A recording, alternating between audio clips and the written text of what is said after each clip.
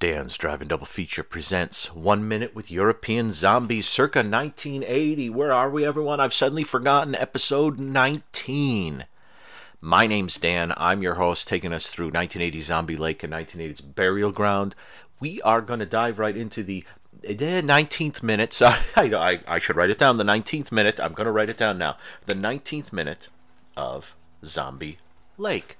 And the previous minute ended with a reporter talking to that guy who I love, who reminds me of the sheriff from Dark Side of Midnight. And he is going to take her to talk to the mayor about the Lake of the Dead, the Lake of the Damned, the Lake of something or other. I forget what it is. It's got a couple of different names, but let's go see. He's the mayor. Let's go see the mayor. Let's make it.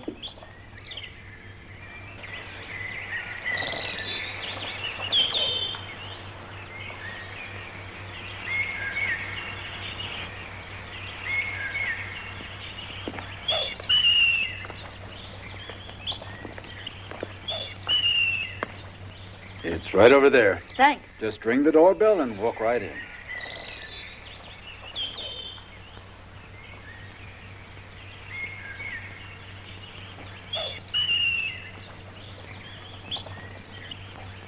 What do you mean barging in this way? Who are you? Oh, my name's Katia Muse. I'm a reporter. I was told to walk in. I'd like to ask you a few questions. Can't talk to you today. Come back tomorrow. Well, I'm sorry, but I can't. I'm in a hurry. Mr. Chanek, I just met him. He told me a couple of things. For instance, that you knew some strange tales about the lake.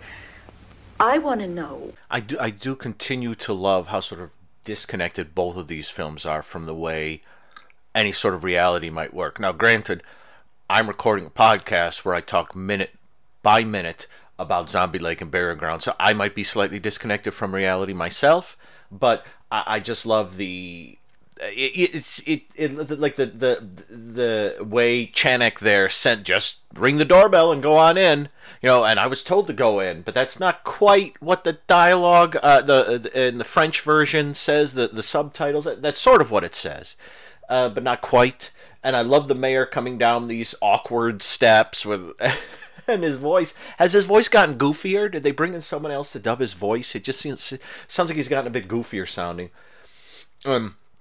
I'm going to give the mayor the benefit of the doubt, because during this scene, I don't know why on earth you would do this. The two of them are talking. The mayor's on the left, the reporter's on the right, and there's a small, like, mirror, like a spinny circular mirror behind them, and you can clearly see it's looking up into, basically they're in the foreground. The staircase is directly behind the mayor. Presumably the front door is directly behind the reporter, I would guess. And they're sort of slightly darkened, and behind them it's very lit up. And you can see, like, the, I don't know if that's a bounce card or what that is. You can see some sort of filter or something that is, like, up in the nook to the left behind the mayor because of that mirror. That mirror is tilted in such a way that it's looking up into the corner of where the staircase is, and you can see some sort of grip equipment. Now, I am working under the theory that the mayor does a lot of photography, and that's his setup. Sort of like, like you guys have seen, is it Fatal Exposure with Jack Rippington? Jack the Ripper's grandson, he has that little setup in his main room, in his sort of mansion type thing. I'd like to think that's what that is. You walk in, you're going to talk with the mayor about the lake. He's going to take some pictures. It's going to be awesome. He's already got the setup done. I love how sort of cracked and broken apart the place seems to be. And he lives in a castle, apparently. They're like winged dogs or demons or something. And I mean, this looks like it could be that. It looks like maybe he's actually in a lighthouse or something from the staircase. That zombie lighthouse. I would watch that film. But, I just love this moment because the mayor's reaction, and I guess that was his office he was in earlier in the movie. I don't know how Chanek knows that he's not at that office now. Because the castle doesn't look anything like the place that he was in before, although maybe it is and I'm looking at it wrong. But Yeah, it's great. It's good stuff. Yeah, and this reporter, yes, she's the reporter. She's going to learn what's going on. Now, the rest of the minute, yeah, they get up, and Chenek's got his pipe, and they get going, and you see them walk for a bit. And I like that there's a shot where when you see the castle, you see Chenek and the reporter like walking, and he points. There it is. Just ring the doorbell and go right in. And the camera's like 100 feet away from them. I don't know why it's so far away, because they could be closer. And I guess we're supposed to be more or less where the mayor's place is. I'm wondering if that's like the mayor's house, like the mayor's castle, or that's where he actually lives. Like that's the mayoral home, or is that the mayor's home? I don't know. I guess maybe we'll never know. I don't know. But yeah, there's another weird moment. I don't remember this previously watching this on VHS and DVD. But on the Blu-ray, there's just a moment where when the mayor comes in a shot and starts to talk to the reporter, and you sort of first notice the equipment in the mirror, everything goes black, like a light went out, and then it comes back on. I've never noticed that before. I'd love if anyone has the VHS or the DVD sitting around, because at the moment I only have the Blu-ray. I'd love to know if that's something that is an actual like glitch, and I would love. I mean, that to me is 100% Eurocine. It's like we're getting there. All right, there he is. Okay, Howard's walking up to her. He's talking to her. Where'd the light go? Oops, sorry. Someone plugs it back in. The light comes out. Just keep rolling. Just keep rolling. Okay, no problem. To me, that's pure Eurocine all the way. That's the way Eurocine is, and I like it. There's not much else about them in it, really. It's those are the joys of it. This strange place that the mayor seems to live in. I love too that the castle doesn't look huge. It looks kind of tall and thin. And so when the mayor, who's kind of tall and thin, comes down the steps, it looks like he's in that castle. It's like, welcome to my tall, thin castle. Just hunker up next to me and we'll go up these stairs. And it looks like the first floor is just one room where he has like his center. Is that another mirror behind her head? I guess we'll see that. We could talk about that in the next minute. But as she's standing there talking, is that another? And the lighting's so weird. I mean, it's so bright behind them. So you can see it's like a couple of really hot spots and like her scarf and on her, like around her chin and neck and like on his shirt and like his forehead and nose. But like the foreground, there like no lights at all, it looks like. There probably are. But maybe there's only space right there for the camera. I don't know. And I guess maybe the light that went off. I don't know, but I just love the thought too that maybe it's like, hey, the people who live in this place aren't there right now. How much time do we have? An hour. Set it up. Should we move the mirror? Don't touch the mirror. We don't want them to know anyone was here. But you can see that. Don't worry about it. Someone somewhere down the line will justify it as a photographic studio thing he's got set up in his foyer. I like that. So that is this, and I guess the mayor's either going to throw her out or talk to her about the Lake of the Damned or the Doomed or the Zombies or whatever the heck it is. And let us go on to Burial Ground. And when we left, what was happening? There were a whole bunch of things happening. Well, not all at once, but yeah, I guess the photographer and his gal were running around taking pictures, and the other couple, the writer and his gal, were making out. And Evelyn and George and Michael were in some sort of wonderful pavilion thing with all these chintzy art thingies, and she was firing a gun, and Michael was getting jealous, and check it out. Don't look so unhappy. Come here. That's right.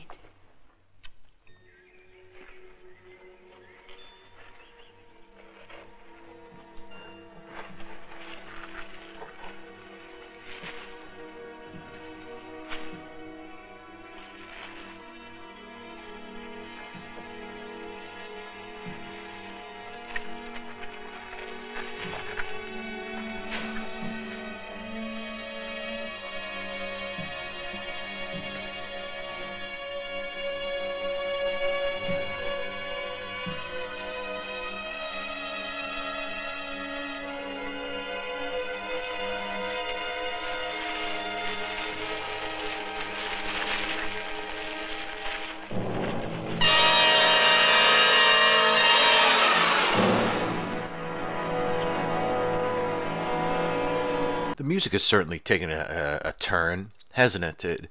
We had the jazzy stuff, we had that great synth stuff, and now it sounds very much like it's gone library town. Library town. I almost want to say music by Cam, but I forget who did the music. I said who did the music earlier. I wonder why they're not sticking with the synths. I stick with the synths, I say. Those are great. I mean, Dawn of the Dead had Goblin rocking you, but then it had that wonderful library music when they were in the mall too. But then, Dawn of the Dead had sort of a satirical point, whereas Burial Ground doesn't have a brain cell in its cinematic body, which is why we love it. We love you, Burial Ground. This minute is mostly a zombie rising out of the ground. And it's one of those classic zombie things where the zombie seems to be buried, like, directly below, like direct, I mean, like, here's the ground, here's the zombie. He actually seems to be under, like, a lot of just, like, strewn grass. You would think he would have been hit with a lawnmower or something on more than one occasion, or maybe hit with a shovel. Oh, I hit a friggin' corpse again. They just bury him right at the top. Maybe it rose up. I don't know. But it does seem, I mean, obviously when you're watching the movie, you're not supposed to be sitting around, thinking this. You're supposed to go, oh my God, it's a zombie with a goofy mask on with maggots all over it and funny gloves, like decaying gloves. And there's a great moment where, like, the hands come out of the ground and they're kind of on the ground, like, and I thought of, and sort of like resting just on the ground, and you don't really see much else of it, just these hands. And I thought of two things. One, I thought of House of Death, and that guy who looks like halfway between Howard Stern and Robert Reed, who gets his hands cut off when he puts his hands up on the grave and they get his hands cut off. Is that a spoiler? No, it's not a spoiler. It's House of Death. And the other thing I thought of is Tales to Eat Your Heart Out, at the beginning of Dr. Butcher MD, when you see the hands come out of the grave and they start slapping the ground. Is that from is that Dr. Butcher MD? I think that is. I'm going to have a look. Another Severin Blu-ray, by the way. Shilling for Severin. So the minute is you see that couple, the photographer and his gal making out, but most of the minute is this thing rising out of the ground, and then it's all zombie-y and gross and everything, and zombies are on their way. And presumably this zombie is very close to them. That's why we're seeing the two of them making out in relation to the zombie rising out of the ground. Now, having said that, the minute does begin with Michael scaring George away from his mom, and kind of mom really give him a good hug, pressing his face right up to her bosoms. And don't be so unhappy. What a little douche. I don't know. Why did you bring him? I mean, he's clearly in his 30s or something. You should have just left him at home. He doesn't need a babysitter anymore. Or maybe just leave him with the babysitter. Or maybe have the zombies kill him and eat him. I don't know. I have options. I'm loaded with options. I just thought of the in-laws. Isn't that the thing? I'm loaded. Isn't that the Peter Falk? Where's the thing? Yeah, there's, again, with the zombie lake, there's the majority of this minute is a zombie very slowly rising. And I like, too, that they don't, it's not a grave, it's not like a long scene with a zombie clawing its way out of a grave or pushing its way up through the ground. It's a zombie underneath, in the middle of a field, underneath a pile of grass, rising up. I mean, I like the fact too that maybe it was underground. Maybe the tombs or whatever it is the professor was excavating stretched under here, and this thing is like pushing its way up through the ground. It could happen, couldn't it? Couldn't it happen? It might, maybe. And we're on two very different timelines with the movie here. Zombie Lake is, we've had a couple of deaths, but most of it's meandering. And, obviously a large portion of it now is, I guess we're going to learn some sort of legend or something that'll probably involve Nazi zombies. But this one is going right into it. They're rising up. It's about to happen. Things are about to hit the fan, I think. Pretty much. I'm looking at the minute now to see if there's anything else to say about it. No, not really. I mean, we know that the zombies are rising because we've seen them over the past 3 or 4 minutes rising up. So now apparently there is one in close proximity to one of the couples. Some of the people in the movie. And I mean, you figure too, if the professor goes out to this dig or whatever, and he's sometimes gone all day, then that, to me, that sounds like it's a bit of a distance away. So the zombies are slowly moving towards them. But luckily, we've been given no concept of where anything is in relation to each other. I mean, this could be like the when they reveal where everyone is in relation to one another. This could be like that Police Squad / Naked Gun joke where you see the, Lieutenant Drebin shooting it out with somebody, and it's cut in such a way that it looks like they're like shooting across a street or some distance, but they're on like other side of like a park bench, like 3 feet away from each other. For all I know, yeah, everyone could be sort of on top of one another here, and it could be like, when the first couple gets attacked, hey Steve, you see this? Whoa! And then the other couple is like 20 feet away. I don't know. I think they're all in very different portions of this huge estate. That's my story. So that is 1 Minute with European Zombies, circa 1980, episode 19. It's starting to happen, folks. Well, maybe not in Zombie Lake. Maybe nothing actually starts to happen in Zombie Lake. It ain't Night of Horror, I'll give you that. But we'll see as we go. But yeah, it looks like things are building in Burial Ground. It's exciting. You're excited. I'm excited. Listen to this.